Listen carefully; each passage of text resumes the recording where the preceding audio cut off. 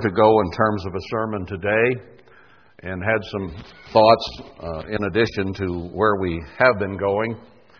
But in comparing the context of the Psalms where we are right now, it seems so very much alive and real and timely for today. I think we're going to continue there. Someone pointed out a very interesting scripture to me, about a week or so ago. And when we get to Psalm 87, if I remember, I'll try to include that, because I think it's very timely and a very good proof of some of the things that we've been learning. So maybe I can keep you awake till then as we start into this. But the context is very much where we are in the church today, with the destruction and splintering and splitting and all of the things that are going on, and our emotional plight. And I've mentioned these things several times over the last several weeks, so I won't go into that more, but you'll see that as we go through here. So let's go to Psalm 84 with the thought from 83, the ending verse, that the whole earth is going to know that God is God. Now that echoes, down about halfway through Isaiah 45, where he says he will use the buried treasures and hidden things to show that he is God from the east to the west. So God is going to very shortly now rise up and do his strange work, his magnificent work, his awesome work, and show the world that he is God. And they're not going to like it, and the death threats will increase. You can well imagine that will be the case for anyone who sticks to the true God, because he will not be popular at all at that time.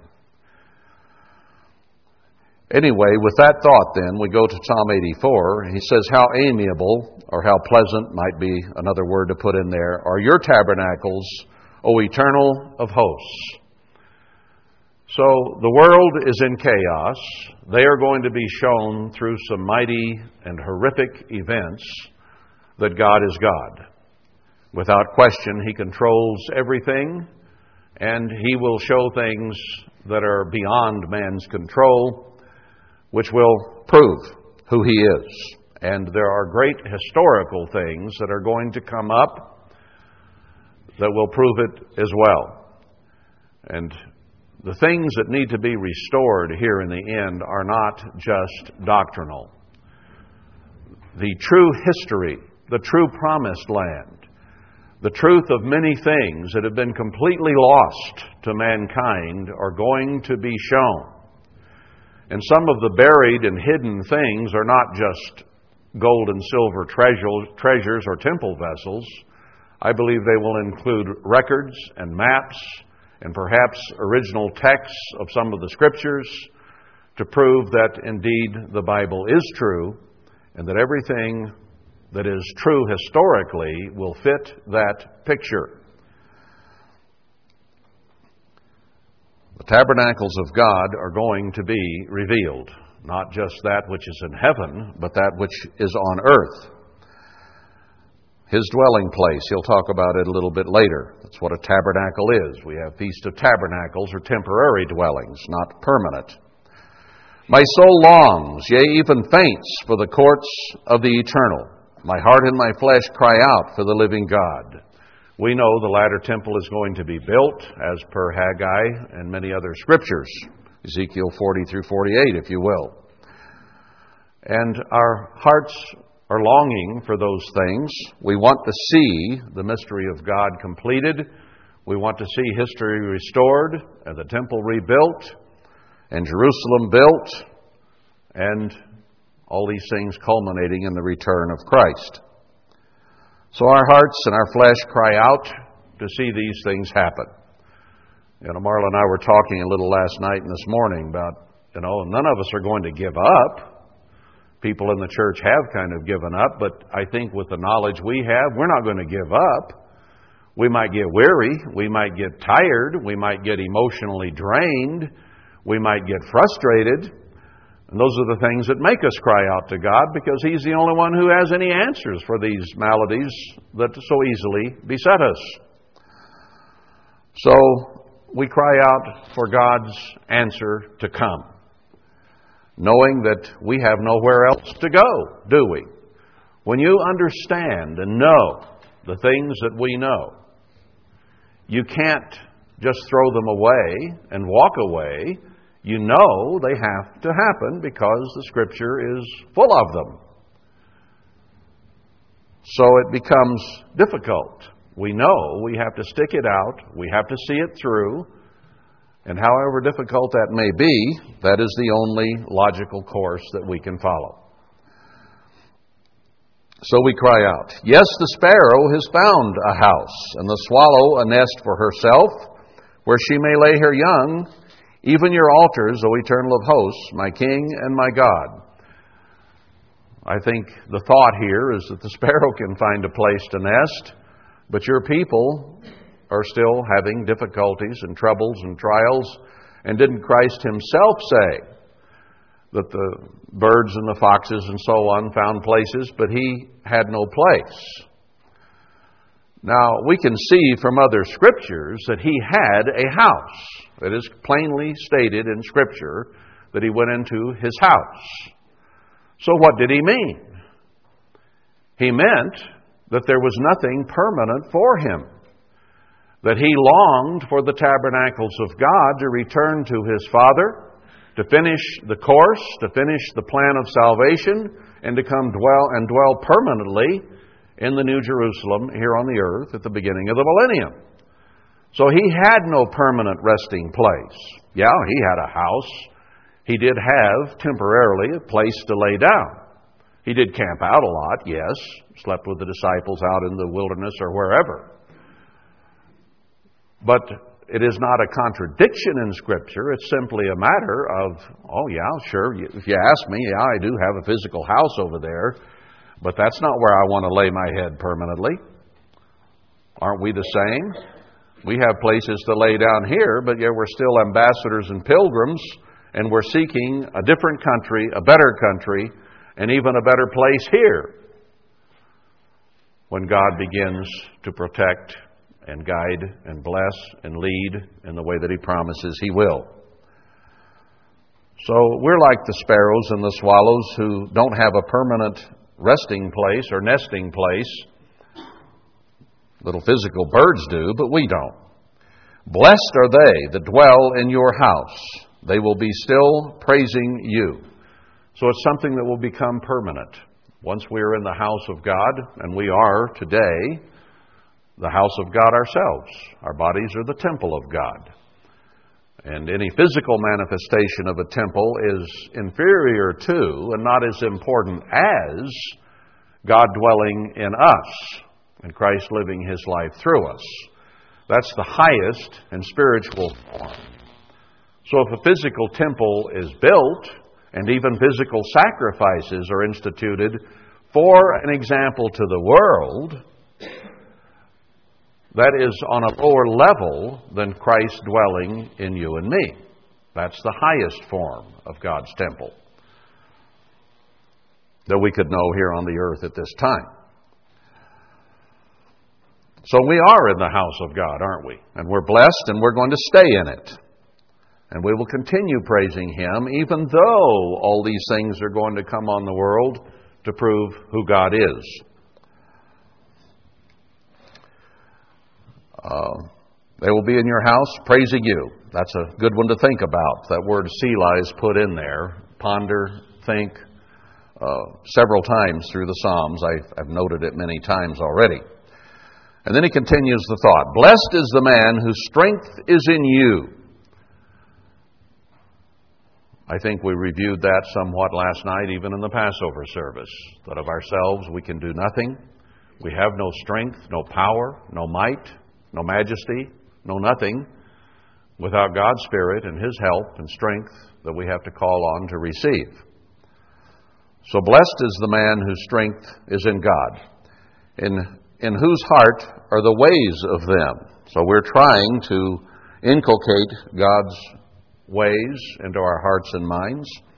It's not a natural fit. There have to be modifications made for that to happen, because our minds will go other places so very easily.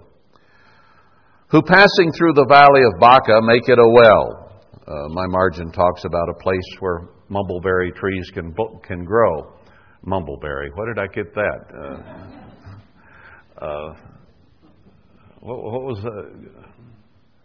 what does it say in there? If I can, mulberries. I used to climb in mulberry trees when I was a kid. They grew around where there was more water. They're not a desert plant necessarily, or certainly not completely. But the valley of mulberries make it a well. The rain also fills the pools, or covers the pools, it says in the Hebrew. So where God is, there will then ultimately be rain and prosperity, because God will bless. And rain is a symbol of blessing, especially out here in a dry and desert and wilderness land. Somebody says, well, this really does look like a wilderness. And I said, well, yeah, it is. It blossoms and blooms in some places every year. It's no big deal, because there are areas where there is a lot of rain. But if you're going to be where the desert blossoms as a rose, you have to be in a place where it normally doesn't. So God will cause those miracles to occur in a dry and barren land, and then it will show His majesty. Not just that, well, it's springtime, so everything blooms now. That isn't automatic out here by any means. Now this then is the perfect place for us to be, for God to show His hand, and that He can make it bloom as a rose. They go from strength to strength. Every one of them in Zion appears before God. So what little strength we have, we find greater strength in God, and we appear in Zion before God. Isn't it nice, after 2,000 years, I believe, of not even knowing where the promised land truly was and is, not even knowing where Jerusalem originated, where the Garden of Eden was, isn't it nice to know where God has placed His name? The true promised land, with the true Zion and the true Jerusalem. That is one of the major things that has to be restored here at the end, and it is going to be a shock to the world at the time that it can be proved.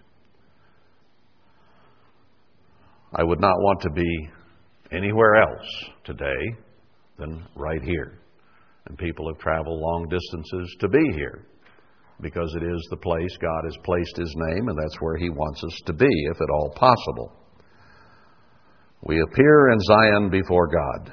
I don't know where Zion begins and ends. I know where the government puts the line as far as a national park, but I think it covers this whole area, actually, and the hidden places of the stairs, the national monument out here, and so on. But that's a bigger story for a different time.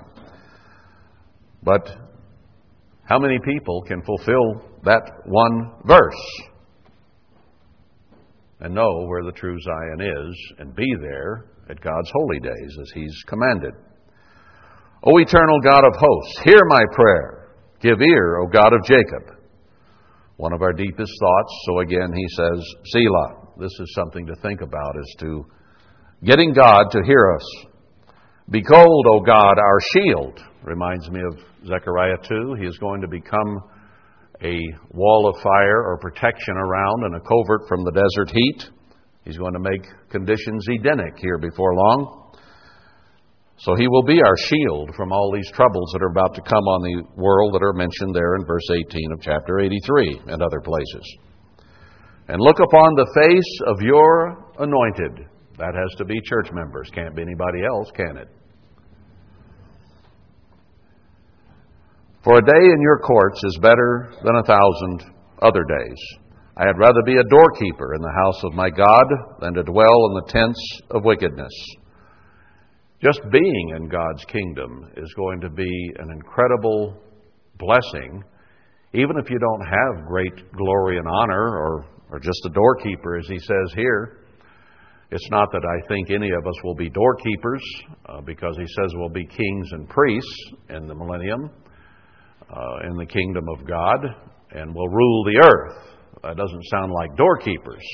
But the point is being made here that the lowest position in God's kingdom is better than the fanciest places on earth among people who are ungodly. And we have to dwell here with the ungodly and try to be godly ourselves even under those conditions, and it doesn't come easy. For the eternal God is a sun and shield. The eternal will give grace and glory. So pardon we don't deserve, unmerited pardon is grace, and He will give glory as well. We're here to come to have the glory of God. 1 Thessalonians 4:17, 1 Corinthians 15:50, some of those scriptures talk about us being glorified in this mortal putting in immortality when Christ returns, as symbolized by the Feast of Trumpets, the blowing of trumpets. No good thing will He withhold from them that walk uprightly. Speaking of the grace and glory and God glorifying us, I was struck last night. I did not know the historical background. I knew that George Frederick Handel wrote the Messiah in about 2 weeks, but he only wrote the musical score. And I thought, I had been thinking, this whole Messiah body of music reflects the plan of God. The Scriptures and the way the music is all put together show the plan of God, and in such a way the Protestants don't have a clue about. They would not have any idea how to put those Scriptures together in the order that they are in that music, because they have no understanding of it. And yet George Frederick Handel was, as I understand, a Methodist. But he is not the one who wrote the music. I mean, he wrote the music, the notes, but he didn't put the lyrics to it, the words. Somebody else collaborated and did that. And they don't know for sure who it was. That is what I found interesting. That somebody who understood the plan of God had to have put those Scriptures together in the order they come in the Messiah. And I do believe that God inspired that and caused that story to be brought through several hundred years until today, and we can look back. I had always thought that Handel had put the words to it. I did not know that bit of history. I found it quite exciting to find that out, because I thought, how did a Methodist know how to put those Scriptures together? He didn't. Somebody else did it. And it might have been someone who understood the plan of God. I find that quite interesting.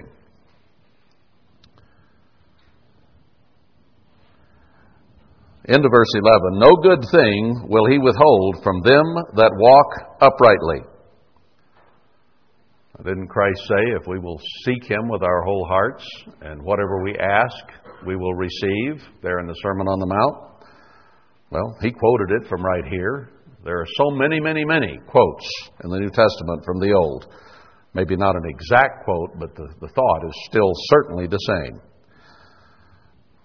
I find it very interesting that even here in the Old Testament, and I saw one in the Psalms, maybe we'll run across it. I'm not sure exactly where I read it now last night, but even when they were writing the Psalms, they were referring back to Scripture that had been written prior to that. So then in the New Testament, Christ and the apostles all referred back to all the Scriptures from Genesis through the Old Testament up until that time. So the Scriptures are used all the way back to Genesis continually, even through to the end of the book of Revelation. God has made a continuity here. So it should come really as no surprise to us that we can get into the Psalms, and as you and I have seen, anywhere we go in the Bible, we see this story that you and I are experiencing today here in the end, repeated over and over and over again. It's not new.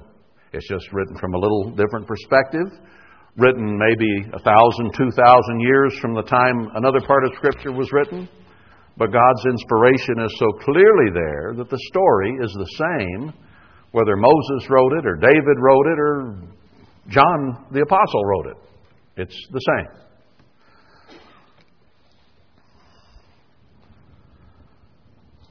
So He will not withhold from them that walk uprightly.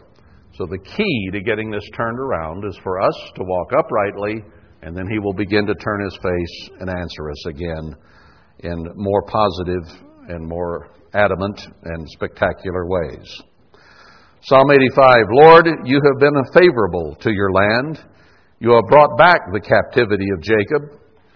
Now, He did that by bringing us back to this land from Western Europe, essentially, and opening up the promised land again to us after we had been taken out of it for thousands of years. We were allowed to return. Now we have turned from God again and polluted this great and wonderful land that had everything we could possibly need in it. We've ruined it, and we've ruined the culture, and it is a godless nation today. He started turning that captivity with establishment of the church in the end time through Herbert Armstrong. That's when it began to really grow. There were a few Sabbath keepers and people who kept the holy days that Herbert Armstrong got affiliated with, but nothing began to truly happen until God raised him up to begin to truly spread it and to develop it and do something with it here in this land. So things began to be favorable. And then we began to take it for granted. And now He has scattered us, and now He is about to scatter the nation as well. So that same story is here. He brought back the captivity of Jacob, began to reveal truth to us. Now we have to be scattered. Our nation has to be scattered. And then we will be used in the millennium to bring it back once again. But He has already started, has He not, restoring it through the knowledge that we've come to see. Even in this scattering and mess, God has begun to show us some things.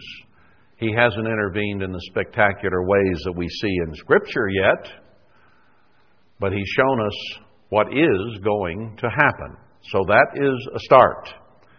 So even though the church has dipped and done what He said would happen, and the nation is about to go there, even as the nation is going down, we are beginning to rise in terms of knowledge of what is happening and have a heads up on what we need to do to be sure that this happens.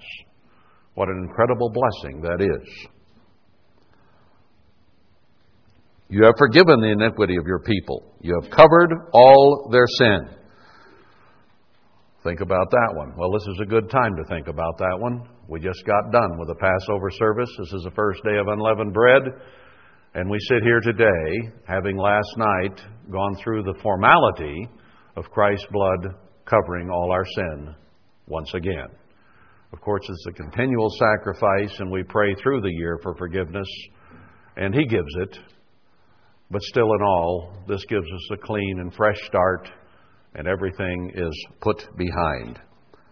So it fits very well with Psalm 85. You have taken away all your wrath.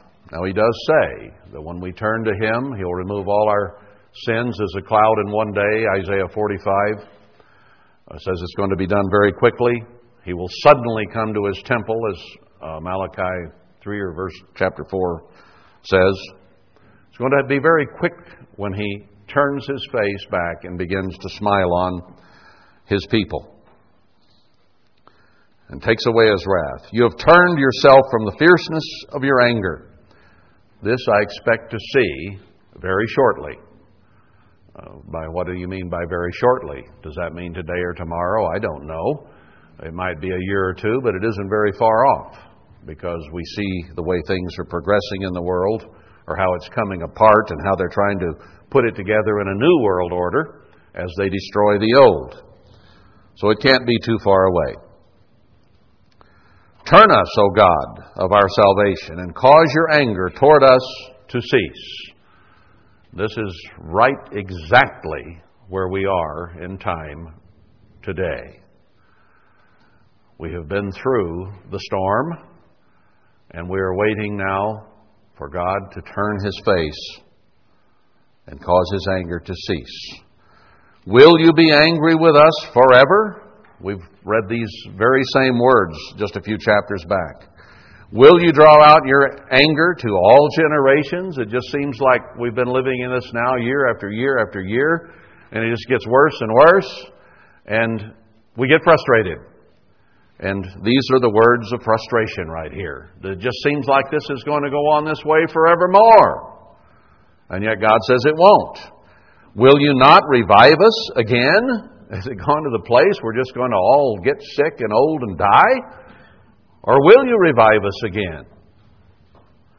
These are questions that go through our minds, that we grapple with and try to walk by faith, because that's the way the just will walk. But it can get frustrating and seem like it's far off, like it'll never end. Don't you feel that way? I find myself grappling with those emotions and feelings at times. I'm sure you do as well, because it's not so much that we have physical problems yet in terms of something to eat or a place to sleep or difficulties of that nature. It's the emotional pressure that is so heavy, of trying to be what we're supposed to be in a world that isn't what it's supposed to be, and trying to be like God when we're not by nature whatsoever. So it's not physical yet. It's mental, emotional, and spiritual. That's where the battle lies. And that's what he's dealing with here in these scriptures. How do I handle the frustration of God not blessing us the way we want Him to? Of course, the other side is we're not acting like He wants us to, and that holds it back. It's not His fault. He said, I will turn when you turn to me, wholeheartedly. We've read that how many times? It's easy, though, if you allow it, to begin to have an attitude about God. Well, why won't He do something? We can get a little angry with Him, like Habakkuk got frustrated when he said, how long, O Lord? Then he corrected himself and said, I guess I better shut up and just sit on my watch till it happens. Because he knew if he got in a bad attitude toward God, things could go really bad, or badly, to use the correct grammar.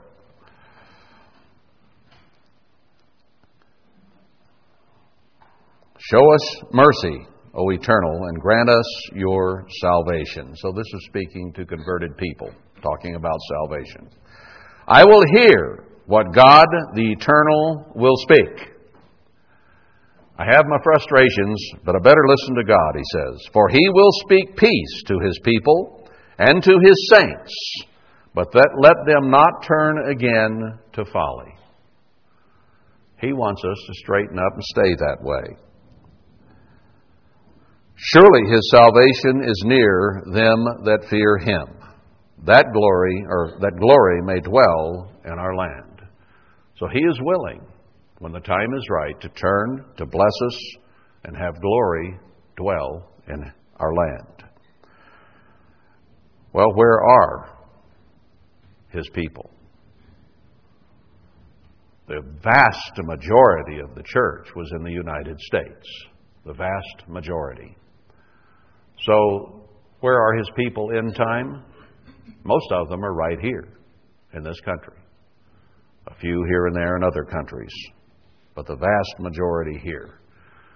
Do you think for a moment that it is logical that God would do an end-time work? Would raise up anyone except in the Promised Land? The land of Israel? Would you think for a moment it would occur in China? Or Taiwan? Would you think for a moment it would happen in Saudi Arabia? How about, since 1948, that place called Israel, where there are no converted people of God, except and unless a few may have moved over there in the last few years thinking that's the place to go. but God raised up no work whatsoever there. Shouldn't that say something, even without having to go into all the historical and geological reasons? Shouldn't it speak very eloquently where God is working? Because He said He would work with Abraham's seed in the place where He walked.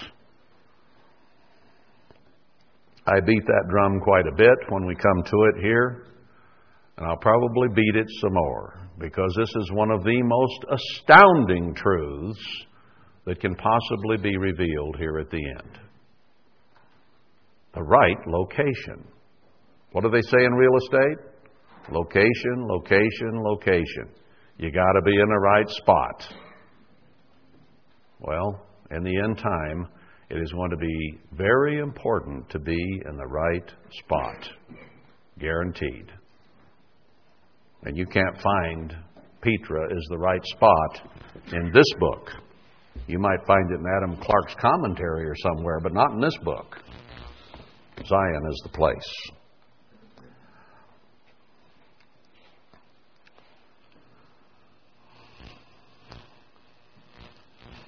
All right, verse 10. Mercy and truth are met together. Righteousness and peace have kissed each other.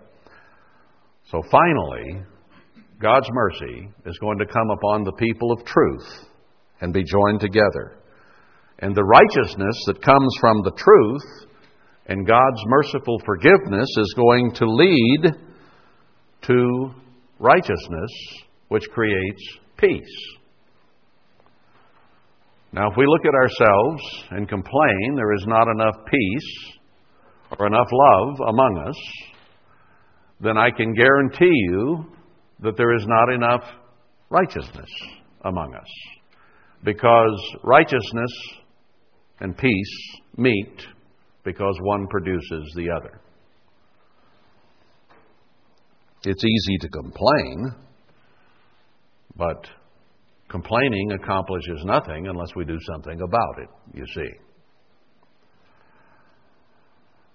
And in God's gathering of His remnant to build His holy temple, which will be better than what was under Herbert Armstrong in the former temple, there has to be peace.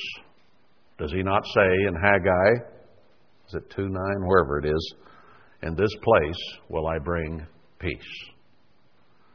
That means that righteousness has to exist in order for peace to occur.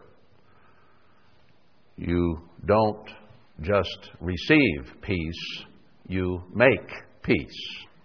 Blessed are the peacemakers. Those who don't complain about fighting and war and backstabbing, but those who actually make peace. So complain all you want, and you'll accomplish absolutely zilch. If you've got a complaint, fix it. Make peace where it does not exist by being yourself righteous. Truth shall spring out of the earth, and righteousness shall look down from heaven. Yes, the Eternal shall give that which is good, and our land shall yield her increase, both physically and spiritually. Righteousness shall go before Him, and shall set us in the way of His steps. Christ is going to have to restore a lot, isn't He? How much righteousness do we generate on our own? We read that last night. Again, of myself I can do nothing. We have to turn to God, receive the Holy Spirit, and it says there in John that it will give us help and strength and comfort. Chapter 86, Bow down your ear, O Eternal, hear me, for I am poor and needy. Well, now that is the attitude you have to be in if you expect God to bow His ear or tip His head and turn His ear to you. That's what Christ began the Sermon on the Mount with, was those who are poor in spirit and have need of God. So we find ourselves praying this, please hear us, O God. Well, if we have knowledge and understanding of what we lack, then we can come with this attitude. Remember the story of the Pharisee, I guess it was, or was it the Sadducee? I don't remember for sure, who stood and bragged about everything and lifted his hands and his face to God. And then there was the poor Samaritan, I guess it was, who was over there and wouldn't lift his face and says, "Forgive me, a sinner." I think I mentioned that in the prayer last night.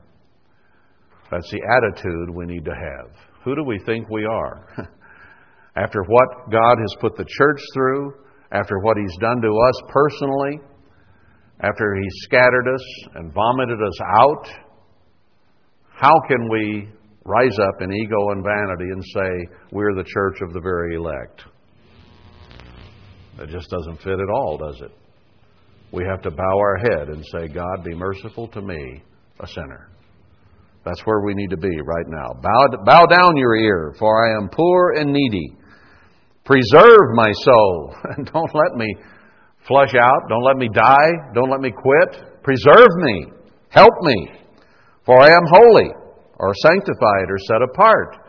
Look, God, you set us apart. You sanctified us. You reconciled us. You brought us here. You forgave our sins. Our Savior died for us. So preserve us, for we are holy.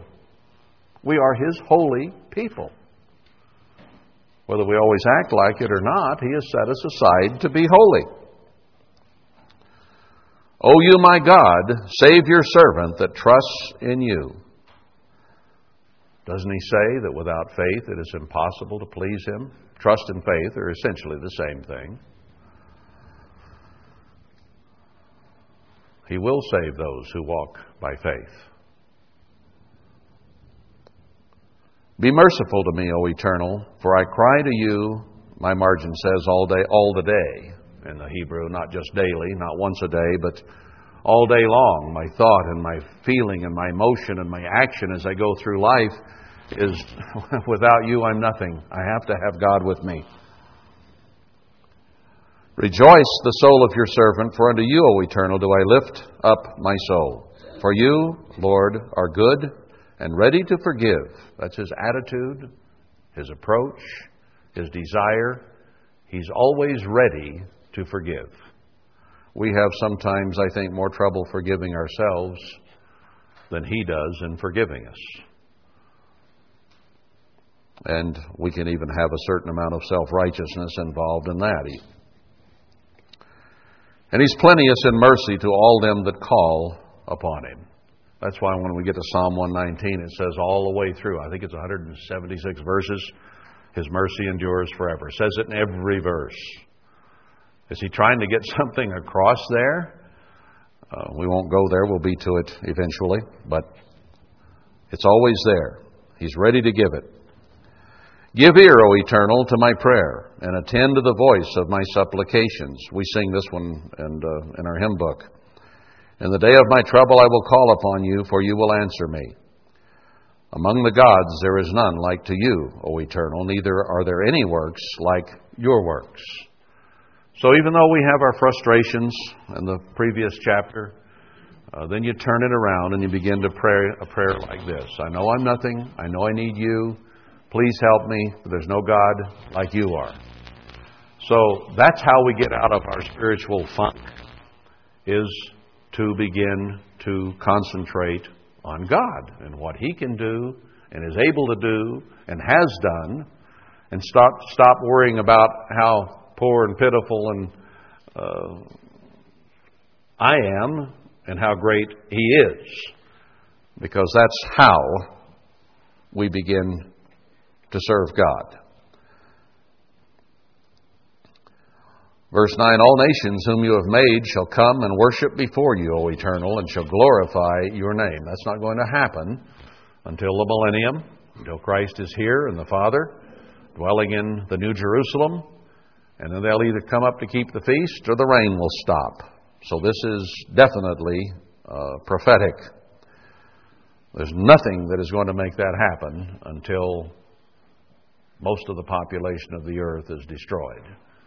And people will be humbled, and then they will feel poor and needy they'll turn to God, and then they'll come and worship. Not going to happen until then, and that isn't very far off. We are indeed in the end times. For you are great and do wondrous things. You are God alone. There's only one. Teach me your way, O Eternal. I will walk in your truth. Well, that goes hand in glove there. If there's only one true God, then that's the best way to go, is His way. Why go any other way if there's only one God? And yet we have a world that worships all kinds of other gods that don't really even exist. Or like Satan, who has put himself in the place of God, but he really isn't, is he? And yet people go his way. So if there's only one true God, then let's go that way. Teach me your way, O Eternal. I will walk in your truth. What does the truth do? It sets you free. Free from what? Pain, misery, selfishness, problems. Now, following Him right now is going to cause troubles and tribulation and affliction. But it leads to the removal of all trouble.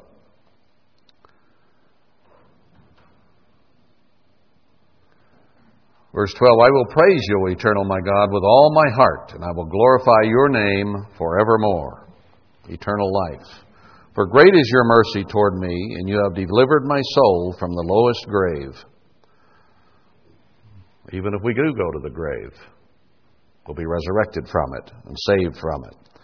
O God, the proud are risen against me, and the assemblies of violent men have sought after my soul, and have not set you before them.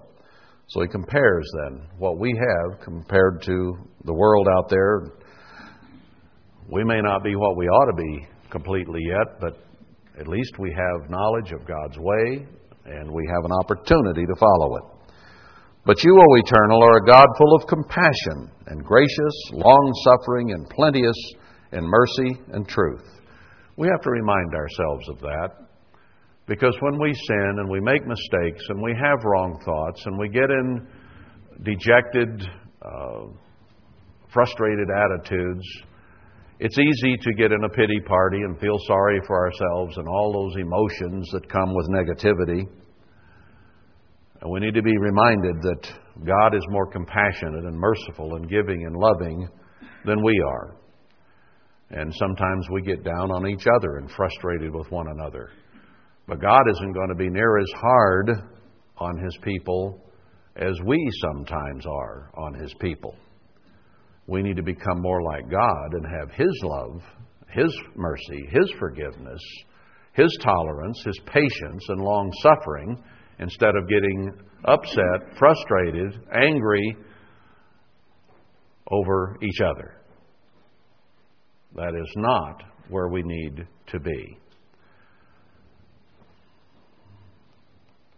I have found that those who complain the most about how things are not going well and we have problems are the ones that are doing the majority of the complaining and ranting and raving and worrying about the conduct of others.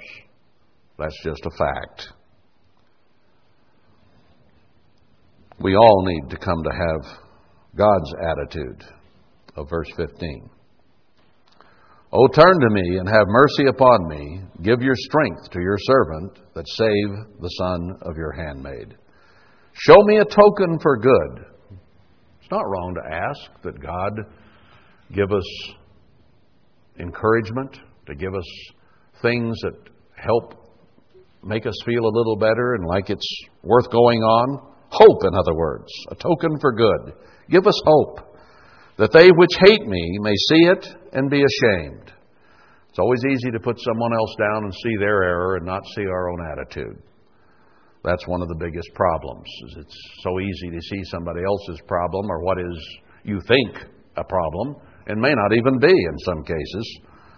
But it's so hard to see our own attitudes and our own self-righteousness.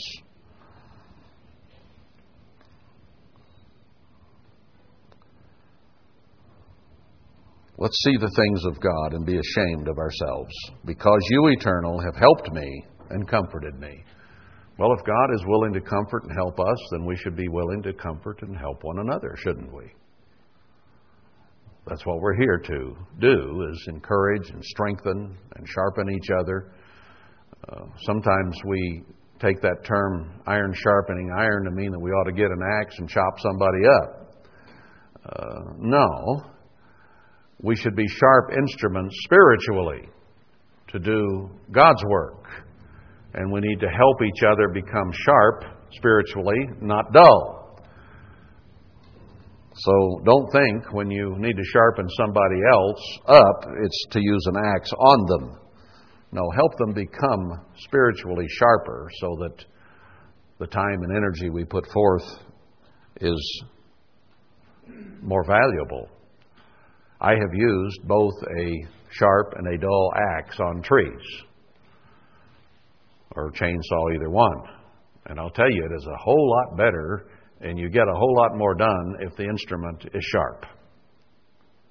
You can beat on something for a long, long time. I saw a documentary way back in the 60s called The Sky Above and the Mud Below. And it was a comparison of our modern civilization with, I think that one was set in New Guinea. And the natives there in New Guinea were trying to chop down a tree with a stick. Or a stone, I guess, maybe it was. Either way, didn't work very well. And they were beating on the bottom of this little tree to try to get it to fall, so they could use it for whatever, on their thatch roof or whatever might have been the case. But they beating and beating and they're going to beat that tree down. So along comes a modern man with TV camera behind, picks up an axe and cuts the tree down with one stroke of the axe. And the native fellow looked at the tree and he looked at the axe and he picked up his rock or club and started beating on the next tree. He didn't become sharper. He didn't learn. He saw what happened, but it just wouldn't quite calculate. Wouldn't come through. Well, we're here to help each other learn. And by your experience, my experience, putting it together and talking about these things, maybe it would help us become what we're supposed to be, rather than decrying what we aren't, which is what some tend to focus on. And about everything they talk about is negative. Well, so-and-so did this, and so-and-so did that, and so-and-so has this attitude. Why do I need to know that? Why not talk about something positive and look at things from a positive standpoint? There's the same amount of water in the glass, whether you look at it as half empty or half full. So why not look at it as half full and help fill it up, instead of trying to convince everybody it's half empty? You know, it's a matter of changing our whole way of thinking sometimes, because it is ungodly, and we need to look at the positive. It's always there, and you can ignore it and find the negative, and you can complain from now on. It won't do a bit of good, will it? Just make things worse. So let's be positive in our approach. God is. He speaks of the things that aren't as if they already are, doesn't He? And says so. He is full of compassion and mercy and love and patience. And if we're going to be like God, we have to be the same way.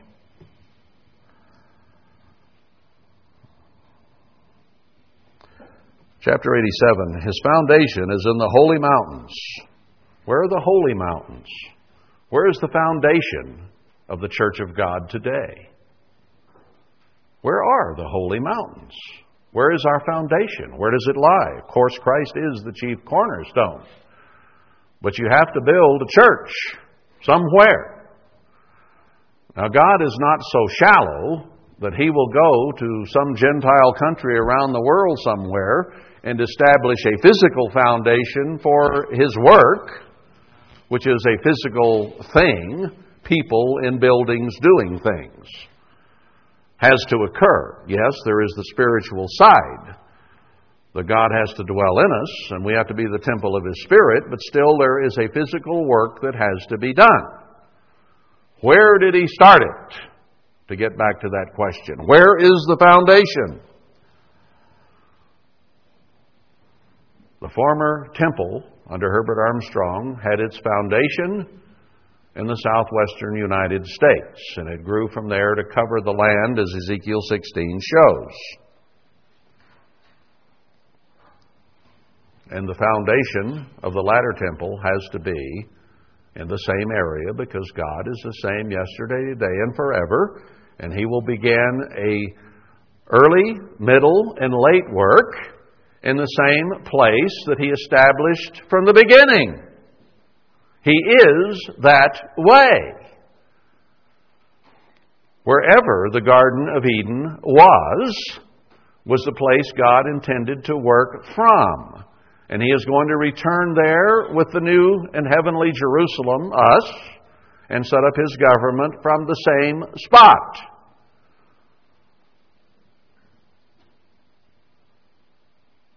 That will not change. It never has. Therefore, wherever the end-time temple of God, church of God, begins and works from, is the original place that God worked from in the beginning. It has to be. How could it be anything else? So then where is it? His foundation is in the holy mountains. His holy hill, Mount Zion, the hills of Judah, the mountains of Ephraim. The Eternal loves the gates of Zion more than all the dwellings of Jacob.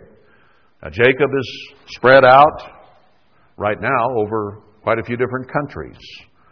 But the leadership of Jacob, of Israel, is Ephraim, and it is concentrated in basically one country. And Zion is within it. And He loves it more than all the other places. So where is Zion? Glorious things are spoken of you, O city of God. God placed His name first in Shiloh, but He originally intended that it be Jerusalem and Zion. Now, He did it temporary in Shiloh, and I think that is because He knew people would rebel soon after coming into the promised land. They would abandon Him, and then He could depart from Shiloh. But He would set up His government through David in the original area of Jerusalem where He sent Abraham. The city of God. He says, think about that one. I will make mention of Rahab, that's Mitzrayim. Go to chapter 89, verse 10 to prove that. And Babylon to them that know me. It says, to the people of God, to the ones that do know me, I'm going to make mention of Mitzrayim and Babylon. I will say, behold, Philistia and Tyre with Ethiopia, this man was born there. Now that's quite interesting, because when Abraham got to the original promised land that God gave to him and said He would give to his seed forever, who was there?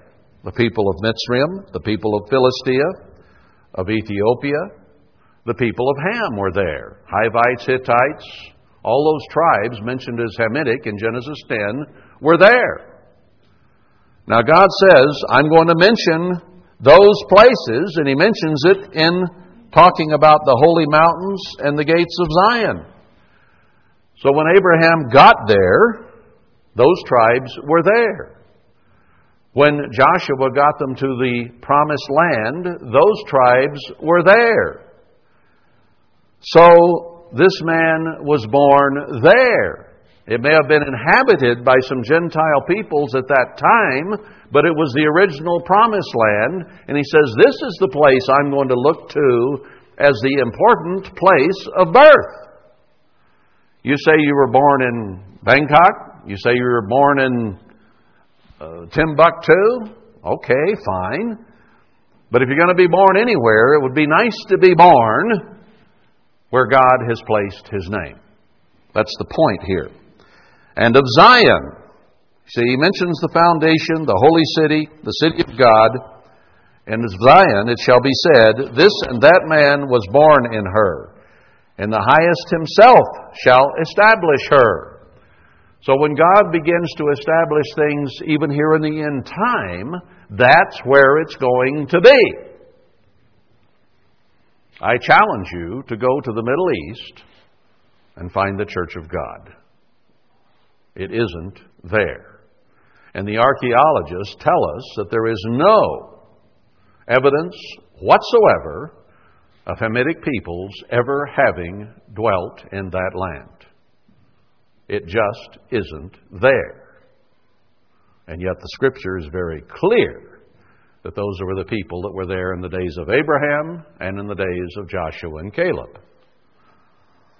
So what is the answer? That's the wrong spot. Now I promised, I didn't forget for once, let's go to Acts 7. One of you brought this up recently to me, and I had not seen it or thought about it. I had wondered about this kind of proof, but I find this very, very interesting. We're in Acts 7. As you know, Stephen was ordained in chapter 6 and began to preach, and God used him with great power, even though he was but a deacon. God can use whomsoever He chooses. And this was one of them. Now, these people who were listening to Stephen preach, let's go back to chapter 6 for a moment. Speaking of Christ, they said, "For we have heard him say," or I guess speaking of Stephen here, "we've heard Stephen say that this Jesus of Nazareth shall destroy this place and shall change the customs which Moses delivered us." Now he did indeed change many things, raise them to a spiritual level. And he had told the disciples there in Matthew 24 that of the temple of God there would not be one stone left upon another. Now we can read many scriptures which we've seen lately in the prophecies showing that Jerusalem and the cities of Judah would be laid waste and would be desolate for many generations, for a long, long period of time. So the implication here is perhaps not only the temple or a synagogue where they were meeting at this point, but Jerusalem itself, because that's where they were. Now let's go down to chapter 7 and see some very interesting things. Then said the high priest, speaking to Stephen, "Are these things so? Have you said these things?" And Stephen said, "Men, brethren, and fathers, listen." I'll answer the question. "The God of glory appeared unto our father Abraham when he was in Mesopotamia, before he dwelt in Charan." It says in this context in the Greek, Old Testament in the Hebrew is Haran, or I think very clearly Iran. And I think that this lends credence to what Ruth came up with as a thought, that this was the original promised land. The Garden of Eden was very near here. Zion and Jerusalem were.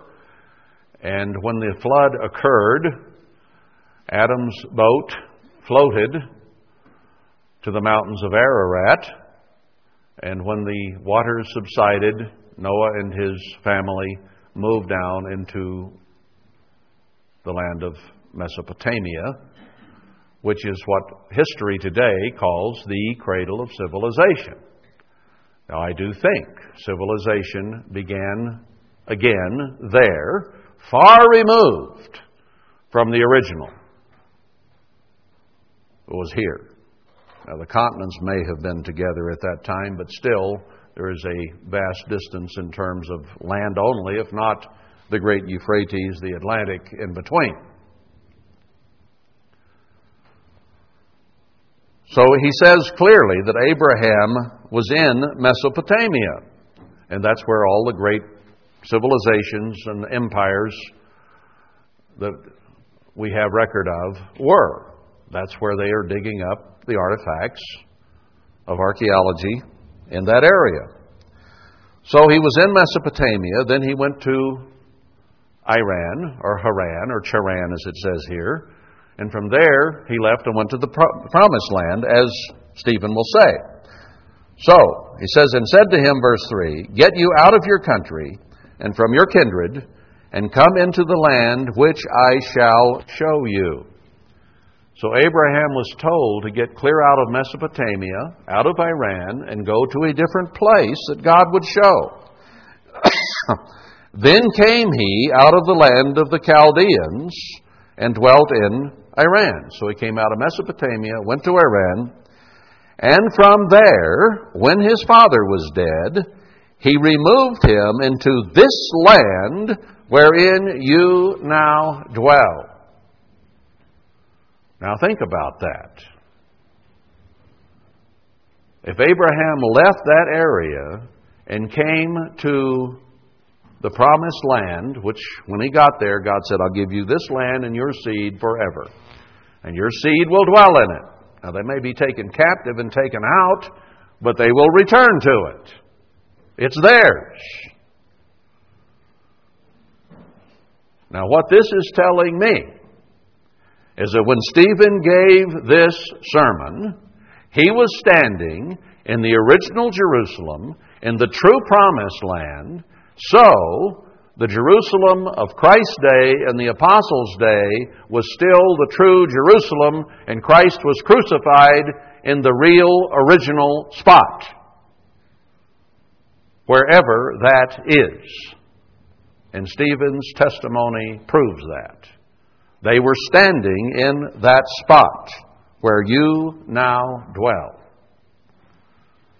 So if we can show that the promised land cannot be over there, it does not fit anything in the Bible, that it's somewhere else, then the true Jerusalem had not been destroyed before the New Testament church began, and would have had to have been destroyed sometime after that, perhaps 200, 300 AD, in that area of time. And then it remained desolate for nearly 2,000 years. Well, 1,500 or so from the time God allowed the Puritans to come back here. Quite an interesting scenario. Where are God's people today? I love this New Testament testimony from Stephen that the true Jerusalem is where Christ dwelt. Now, was a false one put up somewhere along then? Maybe so. But it was not the true one.